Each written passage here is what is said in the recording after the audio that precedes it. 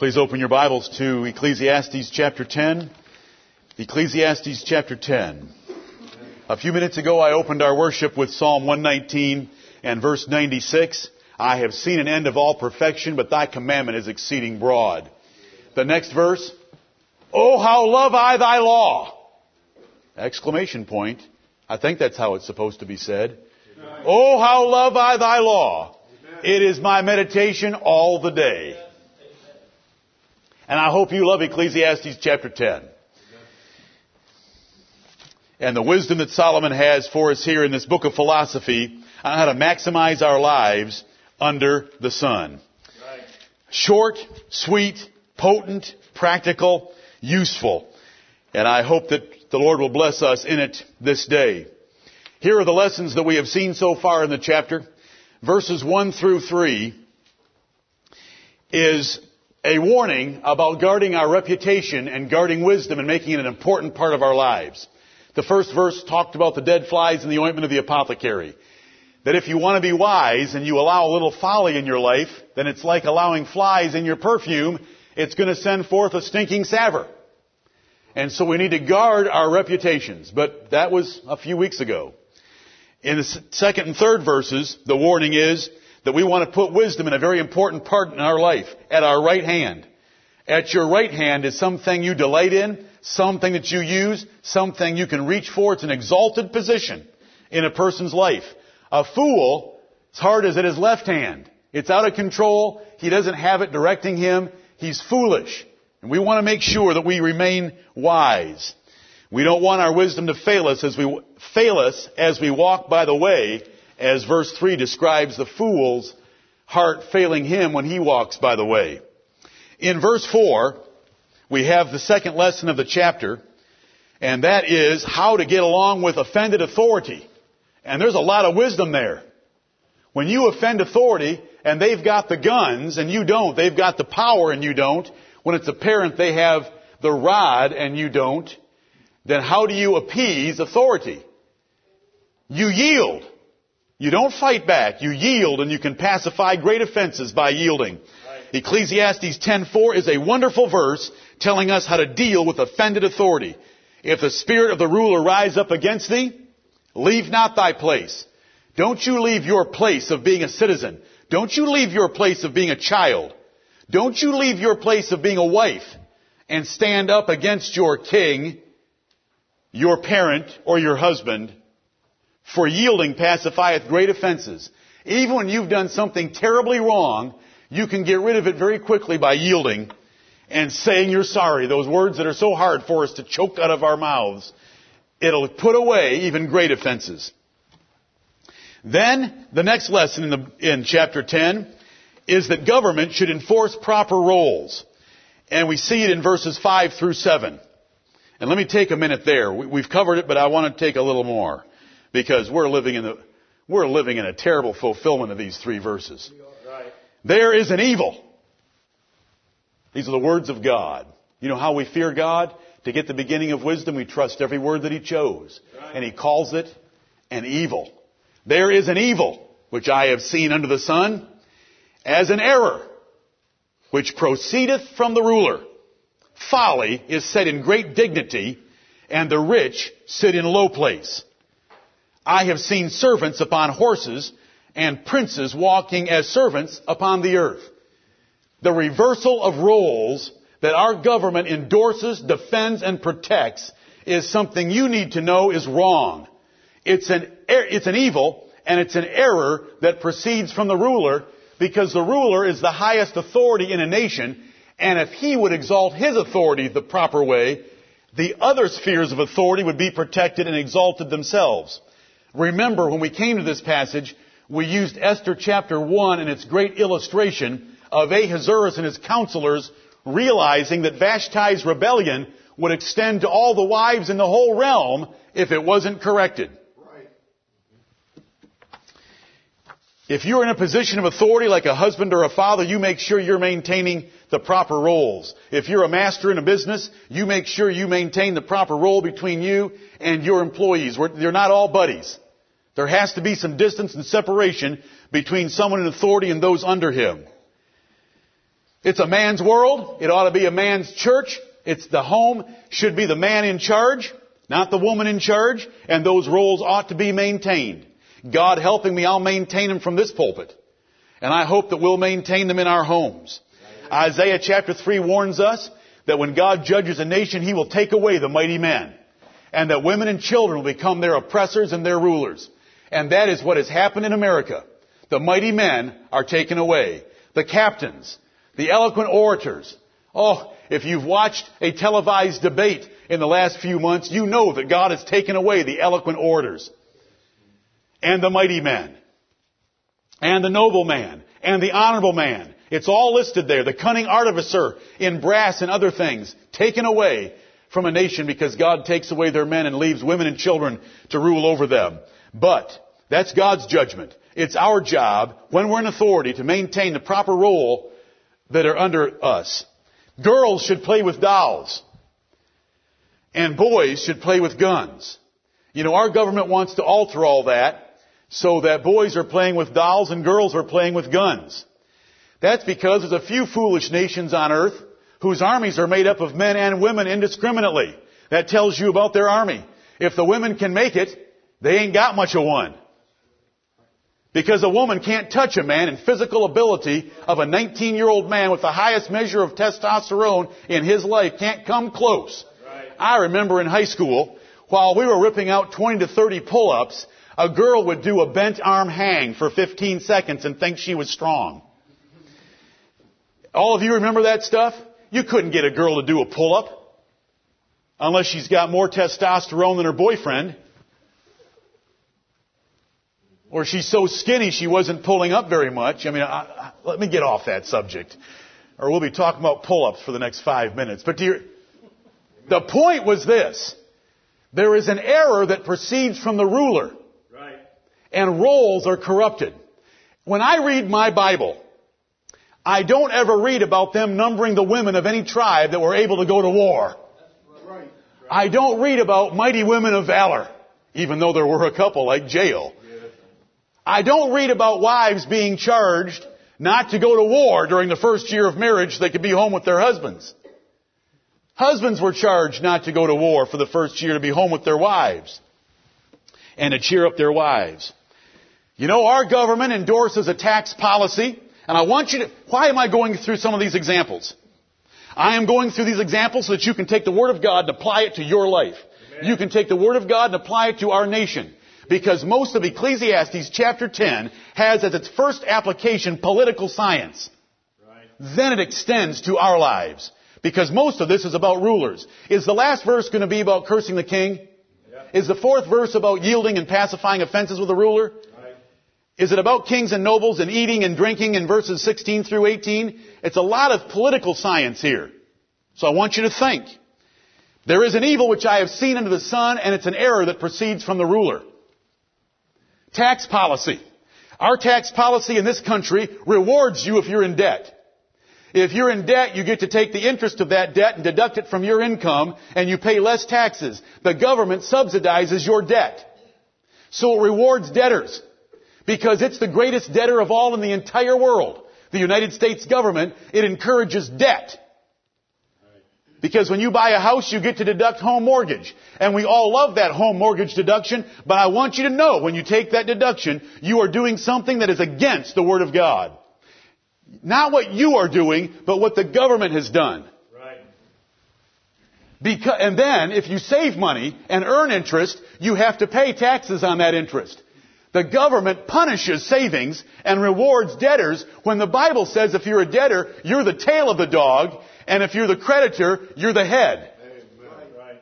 So the government rewards the opposite. I wish the government would if they made a change immediately, that they would allow you to deduct interest that you earned, and that they would add interest that you paid to your income. Just think through that a minute. Punishing debtors and rewarding creditors. It would totally change the way people make decisions, and they wouldn't be buying houses that they couldn't afford and causing all the trouble that we have right now. I want you to know that there's an evil under the sun, and it's an error that proceeds from the ruler. Right. The Bible tells us that a debtor is a terrible thing, and a creditor is a good thing. God told Israel, when you get to Canaan, you're always going to be the creditor. And other nations are going to be borrowing from you, but you're not going to be borrowing from them. Tax policy, a graduated income scale. The more you make, the more you pay as a percentage. You all understand that when I say one of the planks of communism was a graduated income tax scale, and we have that in the United States. The more you make, it's not only the more you pay, but the higher percentage you pay. That's punishing the people that make America great. Right. And rewarding those that don't.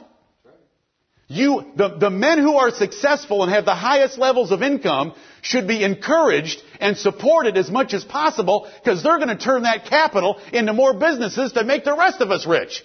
Right.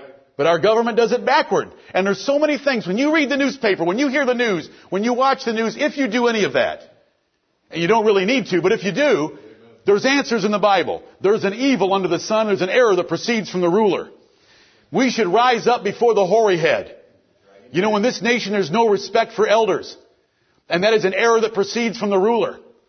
Older people should be respected when they enter a room. The old rule of our grandparents and great-grandparents, you should stand up. That's from the Bible. Right. It says, rise up before the hoary head. Hoary means snowy white, gray. When somebody with gray hair walks in the room, we should all stand up. We don't have enough respect. And it comes from the ruler. It's not established from the top down that age gets respect. Age is ridiculed in our country. Landlords and renters. Who gets the rights in this nation? Renters get the rights over landlords many times. I come from a state that was so corrupt. Sherry and I, when we were in our late teens and had our first apartment complex to manage, it was so difficult to get someone thrown out of an apartment where they hadn't paid for months, and they would trash that joint before they left. Then my brother would have a job to come in and paint it again. Remember? And it was still looking pretty bad. He wasn't a very good painter is what he's trying to tell you. Where are the rights? The landlord has rights. The renter has responsibilities. Right. Renters don't have responsibilities except to the extent of their rental contract. There are no more. A landlord should be able to throw you out whenever he chooses to do within the confines of the contract. But our government protects the renter against the landlord. In the Bible, the landlord belongs on the horse and the renter walking beside it leading it. But our country has put the renter on the horse and the landlord's walking beside it. The landlord finds his hands tied sometimes in evicting someone who's not paying. It's not a right to be able to rent. It's a privilege to rent. Right. It's a privilege granted by the landlord. No one has a right to rent a home. You have the responsibility to survive in the woods. You don't have a right to a house. You don't have a right to a roof over your head. There aren't such things as rights like that. They're not taught in the Bible. They're responsibilities to provide for yourself. And if a man doesn't provide for himself, he hath denied the faith. And that's what I'm trying to teach you right now. He's denied the faith, and he's worse than an infidel. And it's an error that proceeds from the ruler. I'm not on some personal soapbox. I want you to be able to take Ecclesiastes chapter 10 and apply verses 5 through 7 to the real world that we live in. Right. Labor unions are the perfect example of it. All the little servants who couldn't design a plant, couldn't organize it, couldn't raise the capital, couldn't plan it, couldn't find a market for the product, they couldn't do one thing necessary for it. They joined together in mob rebellion. A landlord is joint rebellion. It is treason, it is sedition, it is the attempt by organization to get all the little workers together to overthrow the management and the owners because they outnumber them, because that's all they can think. You know, they have 1,000 little tiny minds that combined do not equal one mind at the top, but because they have 1,000 bodies, they think they're worth more than the one body at the top. And so they have organized rebellion. And now their companies are going out of business, and I rejoice at each one. Every time it happens, I rejoice. Amen. Because it can't work. It never's worked anywhere in the history of the world. It's contrary to the Word of God. Right. The Bible tells servants very plainly how they are to treat their masters. They are to work for them very faithfully. They are not to answer again. They are not to purloin. They are to be faithful and diligent in everything that they are asked to do. And if a master beat a servant, now this is worse than sweatshop conditions. You know, sweatshop sounds so bad. It sounds great. Everybody that worked in one thought it was great. That's why they were there. Right. Do you know why every person went to work in a sweatshop? Because it was better money than they could make anywhere else. That's why they were there. Do you know what that means? That means their masters and the conditions they gave them were popular. Do you know what popular means? They were approved of by all the workers, or they wouldn't have been there. If they didn't like it, then why didn't they quit and go start their own factory? Do you know how severe God was on the matter? If a master beat his servant to death, as long as he survived 25 hours, the Lord didn't think that it was a crime. And I mention that from time to time because I want that to sink into your souls. That's the way that God would run a business. Right. And I would love to work for that company. Amen. I'll tell you, I'd go to work a little scared, but I'd be there early. Right. My hair would be combed, my shoes would be polished, I'd have eaten a breakfast ready to go. And I would say yes sir or no sir to whoever he put over me. Oh yes, I would. Wouldn't you? Yes. From the top down, that's the way God organized business. He said, no master has ever killed his slave or his servant foolishly, in general, this is a general rule, because that is his money. Men don't throw away their money. And so if a servant or a slave is working hard, he's going to be well taken care of, and the Bible says that. A slave that works hard is going to be given an inheritance among the sons. But a fool can't realize that. A fool does not understand that hard work is how you get ahead, not by organizing with the rest of the riffraff and trying to overthrow the rulers, the leaders, the business, the owners, the management. I don't know how much I said the time before, but I thank the Lord for Henry Ford and what he did in Dearborn a number of decades ago. He had 500 hired guns that took care of some men that wanted to have a union. And now the union finally got into Ford. Precious. Ford will be gone in the next 5 years. Completely gone. They'll all lose their jobs. No more snowmobiles, boats, and extra cars for all those auto workers in Michigan. Yes! Amen! I've been waiting for it for years. Can't stand those unions. Amen. Right. That's why Japanese cars are so much better than American cars, because union workers make them in America. They're too expensive and they're garbage in comparison. And on we could go, but it's an error that proceeds from the ruler. It comes from the top down. The government should defend these owners. Do you know who the owners of a company are? They are the shareholders that own that company. And they should be defended against any union workers or union organization. The army should march on a plant and shoot them all. It's an error that proceeds from the ruler. Amen. Mortgagees are protected today against mortgagors. They're going to bail out the mortgagees that got too big of a house and got in trouble. Sell them into slavery. There are acts of God when people can't make a mortgage payment.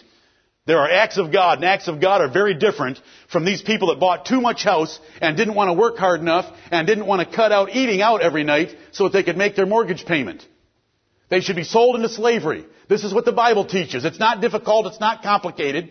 You just take their house away from them, sell it at a fire sale. Somebody can buy cheap, and they'll use the house well. They'll rent it out to someone else, and those people can be sold into slavery until they pay off their mortgage a couple times over. That's what the Bible would say. That would solve problems so fast. Do you know how careful you'd be when you went for a mortgage?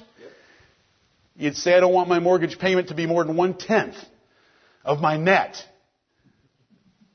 But we don't do things that way because it's an error that proceeds from the ruler and things get out of kilter. That's right. Bad banks versus good banks. I'm talking about these things because they're in your newspaper on your news. You are hearing about bad banks being bailed out and good banks hardly getting any of the bailout money, and that is opposite. That is bad banks riding on the horses when they should be walking, and the good bank management should be on the horses instead of walking. Right. It's very simple. The Bible teaches it. It's an evil, and it's an error that proceeds from the ruler because it's coming from the top down. That's a past lesson. Sorry. Verses 8 and 9 teach the rule, what goes around comes around. But we come to verse 10. Verses 9 and 10 have 4 clauses. They have 4 metaphors. And they're teaching the fact that if you violate some of God's order for things, it's going to come back and bite you. If you disrupt it in your family, if you say, well, my wife and I are going to have a relationship, we're just not as severe as the pastor preaches and as severe as the Bible. The Bible's a little outdated. What if we had a little bit more love in our relationship and a little bit more companionship and a little bit more equality? Our marriage should get along better. It won't get along better. You're going to be bit.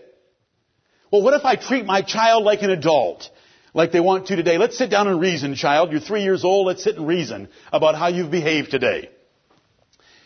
You do that, it's going to bite you. The Bible tells you how to treat a child the same way you would treat a horse and a mule. Right. With a stick and some pain. The first rule of child training is pain works. The second rule is see Rule 1. Amen. I love all my children. And you know what the Bible says? Everyone who disciplines their children loves their children. Right. It's the parent that doesn't discipline their children, that doesn't love their child, because they're creating a monster for the future who will not know how to submit to authority. Right. The happiest times you ever have with a child is after discipline. When after discipline you tell them why you did it and you give them a great big hug because the matter has been taken out of the way. If you don't deal with it, it is there. There's tension. They're fearful because they know Dad hasn't done anything to me yet. You're irritated because you don't want to be disrupted and have to do child discipline. So there's this torment going back and forth between child and father. But when you have discipline, it's all out, the air's cleared. It's wonderful. I loved getting it over with you guys. I really did. And I'm sorry that I didn't ever tell you this hurts me more than it hurts you.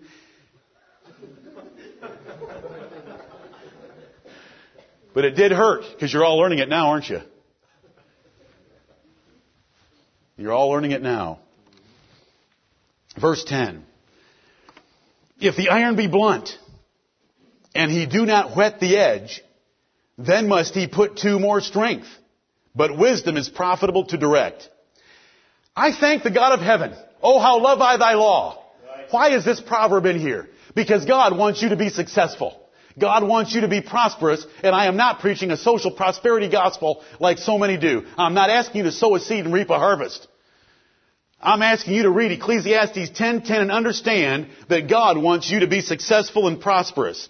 So he gives you a metaphor here through Solomon. If the iron be blunt, let's choose an axe. If your axe head is blunt, the blade is dull, and if you do not whet the edge, that means to sharpen the edge, then you have to put forth more strength to get the tree down or to chop up the tree. That's the metaphor. It could be a saw blade. It could be almost anything.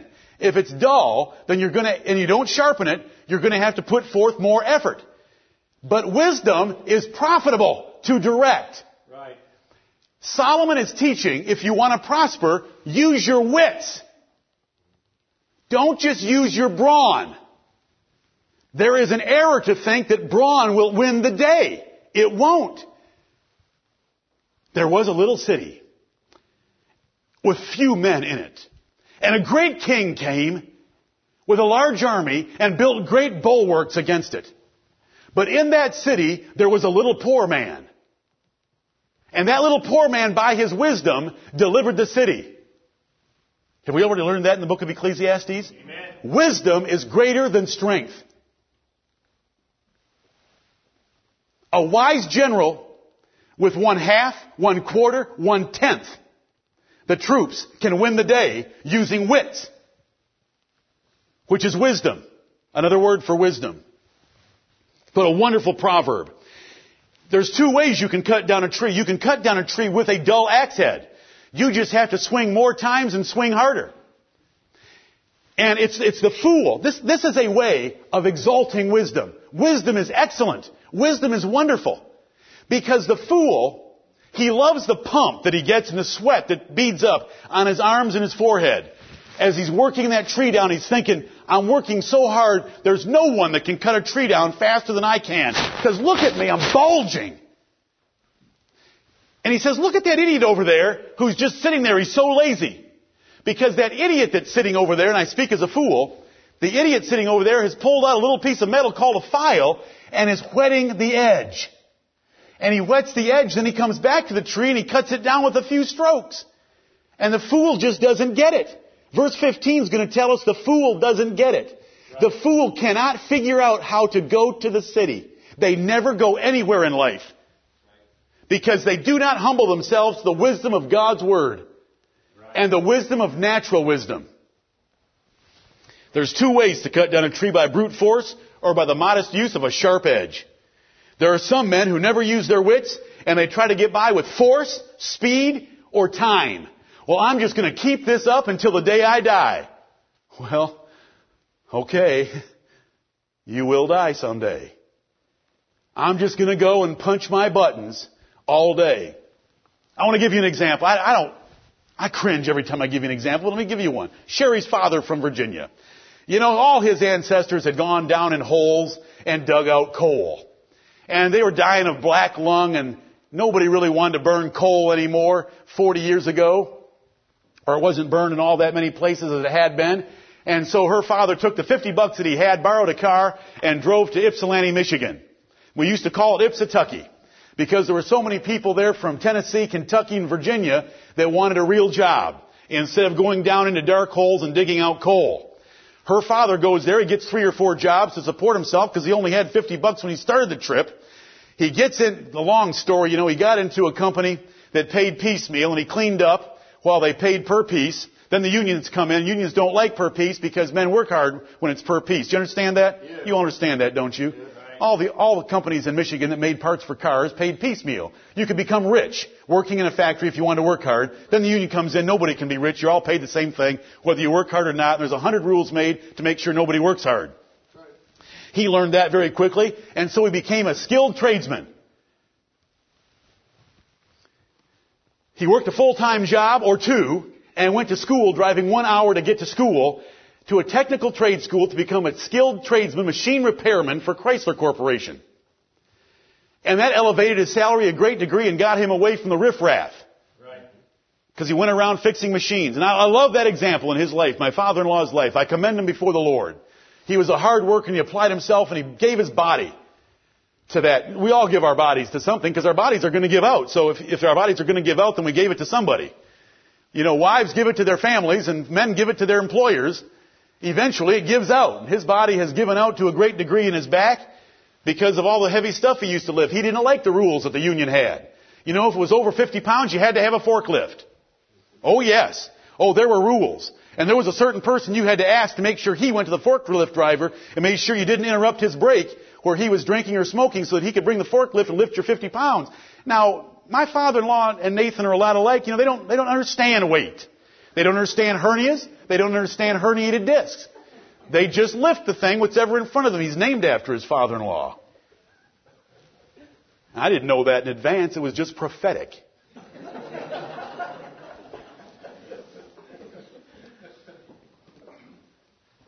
Her father, when he moved, anybody needed a refrigerator moved in our community, he'd just walk up to it, back up to it. He's not that tall. Just back up to it, put his hands this way, and walk it in the house and set it down. He whet the edge. How did he whet the edge of a Virginia son of a coal miners? How did he whet the edge?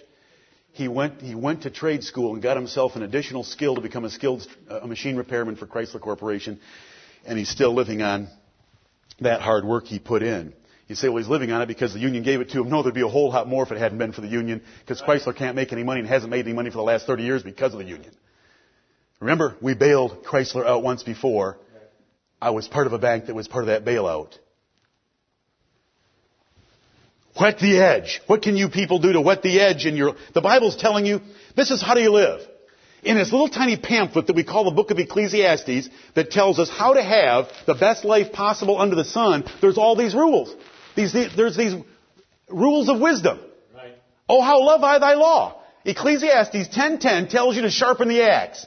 Whenever we're with each other and we see an opportunity that a person could do better for himself, we should say, let's sharpen the axe. Right. Let's sharpen the axe. What can we do using our wits more than our backs? And do it. God wants you to work hard. When did He teach us that? 9:10. Whatsoever thy hand findeth to do, do it with thy might. But he wants to tell you might doesn't get the job done, and might doesn't make as much money as using your wits to leverage your might. The word leverage is not here in the text, but it's what's implied. Leveraging your strength. Because you have to put forth more strength to get the same amount or less done if you don't whet the edge. But if you whet the edge by using your wits, you can leverage your strength and do more. That's how R.G. Letourneau made all his millions. Remember the man that went into a banker when his partner left him, and he had a business that failed, and he owed the bank money. He went in and told the banker, I'll pay it back. I'll pay it back. And the man said, how? He said, with these. And he went out and took up manual labor to pay back that debt. Because R.G. Letourneau was committed that he was not going to renege on any debt. He was going to pay them. And eventually he figured out this is not very effective. So he invented bulldozers, then bigger bulldozers, then earth movers, then bigger earth movers, until all the large earth-moving equipment on earth was made by R.G. Letourneau Company. 60% of the Allied heavy equipment in World War II. That is an enormous contract. R.G. Letourneau, because he whet the edge instead of just using strength. God wants you to profit. Bless the Lord our Father. This is our Father sitting down with us saying, son, if you want to get ahead, it's not just effort. It's not just time. It's not just speed. Use your wits. How can you leverage what you're doing so that you can accomplish more? And it affects every part of our lives. It affects government. It affects relationships. It affects employment, professions, careers. It affects a lot of different things. Using your wits to leverage your effort. Profit is the goal here. Isn't that the word in the text? But wisdom is profitable to direct. Wisdom tells you how to direct your energy so that it's applied most effectively. Working hard is good, but working smart to leverage that hard work is better. This is another creative way that Solomon told you that wisdom is better than strength. He's already taught that in the previous chapters, that wisdom is better than strength, but here he puts it in a different way to get your attention. Discretion is better than valor. Discretion is another synonym or a word for wisdom. Valor is for bold, courageous effort. Discretion's better. Doing the right thing at the right time is better than just bullying ahead with force. Some people think force works. Force doesn't work. As well as wisdom, directing the proper amount of force in the right place at the right time. How can you put this text to work? Think about a few examples with me. Foolish men read the Bible. They get into a church like ours where wives are told to submit and reverence their husbands. I've seen it happen many times. They go home. Yes, they're feeling their oats. After an hour of hearing what the Word of God says, what wives are supposed to do, they're going home saying, wait till I get home and close the door. I'm going to lay down the law in this house. And they think they're going to force submission out of their wives. You can't force submission out of a wife. Right. You ain't got a wife if you force it. You've got a slave. You've got to win it. It's a combination of management and winning. Seduction and force.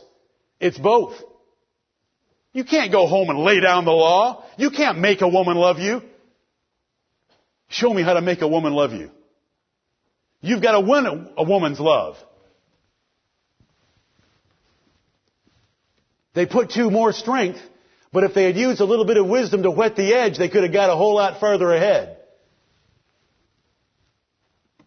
Flowers work a whole lot better than the back of your hand. Mom, Dad never hit you.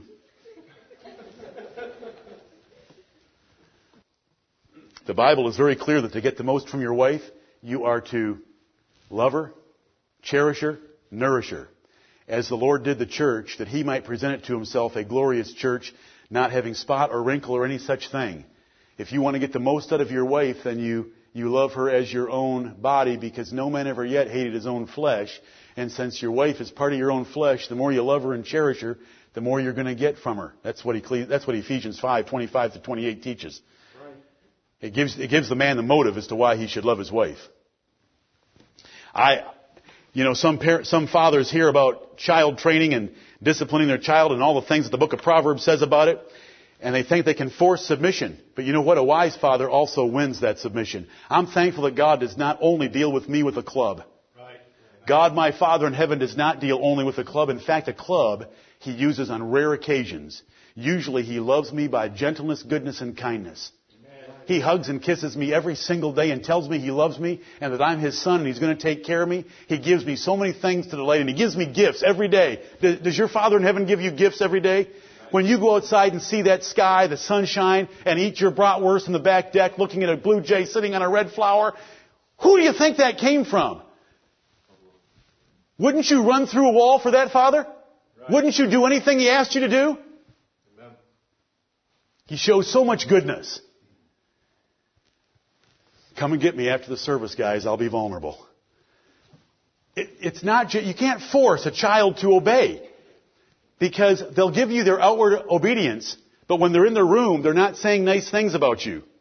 I'm going to get to that when I get to the last verse, and you know it's there. Curse not the king, no, not in thy thought. But you don't win their heart that way. You can't force that. I'm trying to give you some legs to Ecclesiastes 10:10. We know that it means, I've already given you an example of a man who came from the coal mines of Virginia and found his way to the machine repairman of Chrysler Corporation and lived happily ever after. You understand what I mean. You can go back to school to add appropriate technical courses or get a degree. That's whetting the edge. That's making you more valuable. That's making you more competent in your job. That's adding to your resume. It might only need to be a few courses. If you're in business in any way, shape, or form, you should always take an accounting course. Accounting is the language of business. And if you don't take it, you can't even read the language. You can't even understand what's going on. You don't know debits and credits. You don't know income and expenses. You don't know assets and liabilities. You don't know those things. Just a couple courses would help you. Right. It only takes a little bit of time. And you can learn a few things and whet the edge. But remember, here's the choice. I just want to work hard every day. From sun up till sundown.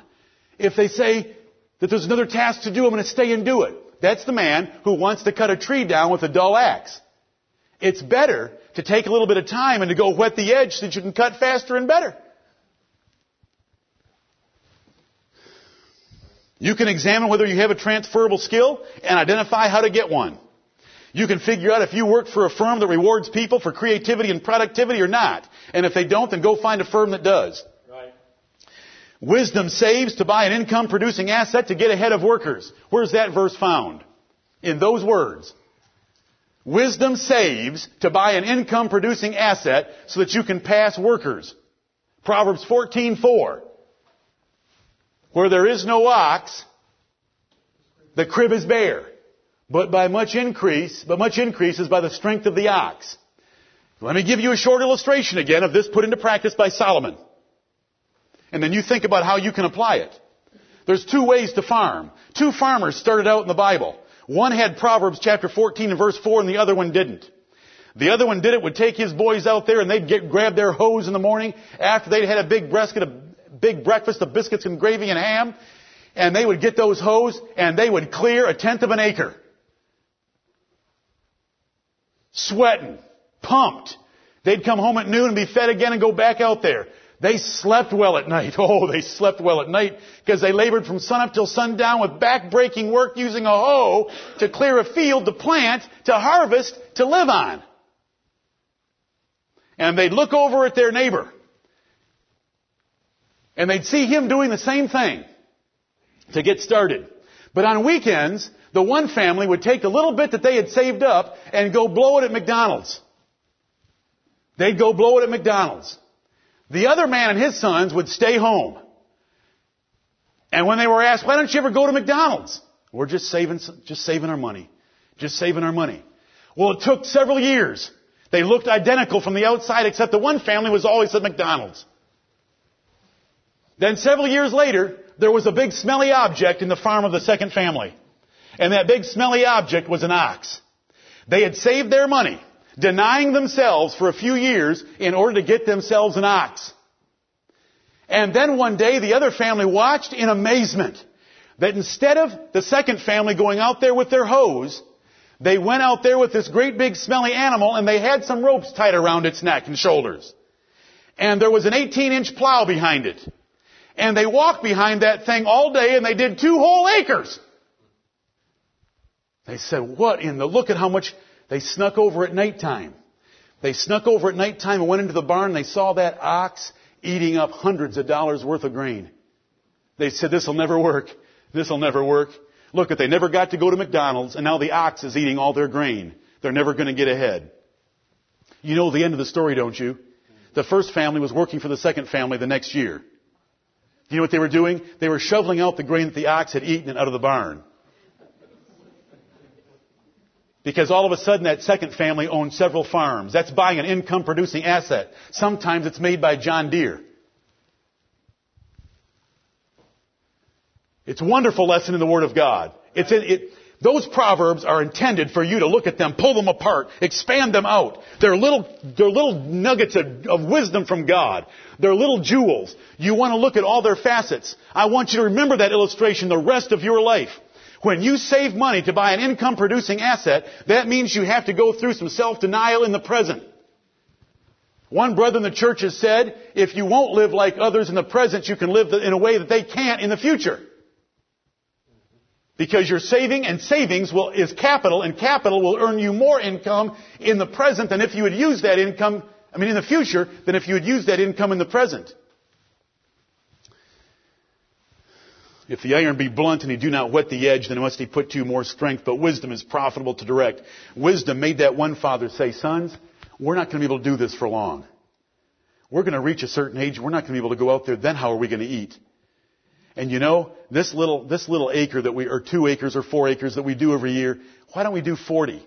But Dad, how can we do 40? By the strength of the ox, son, because I want to show you something. I have this little pamphlet that Solomon distributed, and it says in 14:4, much increases by the strength of the ox. The crib is bare where there is no ox. Is that what it says?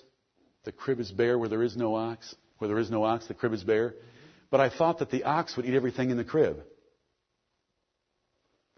Wouldn't it be an empty crib if you had an ox? Wrong. Because God made certain machines or certain animals to help us multiply our efforts so that we can leverage ourselves. The ox can produce far more than he can ever eat when his strength is attached to the witty invention of a curved piece of metal that hangs down in the ground 6 to 18 inches and turns the sod. Oh, thank you, Lord. You say, well, this is so elementary. Then why are there nations and places on earth that have never figured this out yet? That's right. They still take a piece of curved wood and throw it at rabbits. Can you hit a rabbit with a boomerang? The only thing I could do is hit windows with boomerangs. It's the witty inventions of God and His mercy, and it's in the book of Ecclesiastes and the book of Proverbs. Right.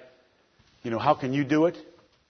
You know, you can save a little bit of your money and put it away in whatever you want. It can be a rental house. You can be a rental house where the renter is buying your house for you by making the mortgage payment. And the government wants to give you tax deductions for some of the expenses associated with your rental house, then do it that way. You want to buy some stocks in the market? Don't talk to me about the stock market right now. You take the stock market right now at its terrible price, compare it with any price in the past over 20 years ago, and it's been a great source of return. Still. Right. Because you can save a little bit of money, put it away, put it away, put it away, put it away, every week, every month, every year. And it will accumulate, and people can be working for you around the world 24/7. That's a way that you can put it into practice. Facing a recession, a wise man's going to make adjustments rather than just work harder. He's going to use his wits. What is going to be necessary even in a recession? And he's going to be just constantly using his wits. Business textbooks have suggestions. A man of faith makes the best plans he can and trusts the Lord to direct his steps. He uses his wits. If the iron be blunt and you do not whet the edge, then he must put to more strength, but wisdom is profitable to direct. God wants you to learn how to leverage your efforts so that you can accomplish more. The Lord is so merciful to give us such a verse. The Lord is so merciful to give us Proverbs 14:4. Now, if you can't see a way to apply Ecclesiastes 10:10 to your life, it's political science. If a government just tries to use brute force to get its citizens to do what it wants to do, what happens to that government? It's overthrown. Can you give me an example from the Bible that tried brute force rather than wisdom? Rehoboam. Rehoboam. Rehoboam should have read this verse in this context of political science. Because instead of humbling himself a little bit and reducing taxes just a little bit, which would have been wise, it would have been whetting the edge of the income producing ability of his nation. It would have been whetting the edge because they would have been happy to pay their taxes if he'd have backed them off by 5%. By not backing them off by 5%, he lost, please help me with the math, he lost 100% from 10 tribes. If he'd have backed off 5%, he'd have got 95%. Yeah, but he didn't do that. He used brute force. If you want to win your wife, apply Ecclesiastes 10:10. Wisdom is profitable to direct. It's not always force that wins a child. You can only keep them under your control when you're in their presence. Win them. Win them with the Word of God. Teach them the fear of the Lord. Can you take another course? Learn the wisdom of this verse. It's a wonderful verse. Thank the Lord for it. We're at a point right now, a breaking point, because verses 11 through 15 are about the fool and about speech. We don't want to distract ourselves at this moment, so we will take our break for our snack between our two services. Oh, how love I thy law. The law of the Word of God has everything from salvation that we have in Jesus Christ on how to work effectively and make the most of your life under the sun. Right. Solomon saw that under the sun there was vanity. And one of the vanities was men working harder than they needed to because they didn't use their wits, their wisdom, to leverage that effort. And so he teaches there in that 10th verse of chapter 10 to have a different approach. May the Lord bless us to put it into practice in every way that it applies.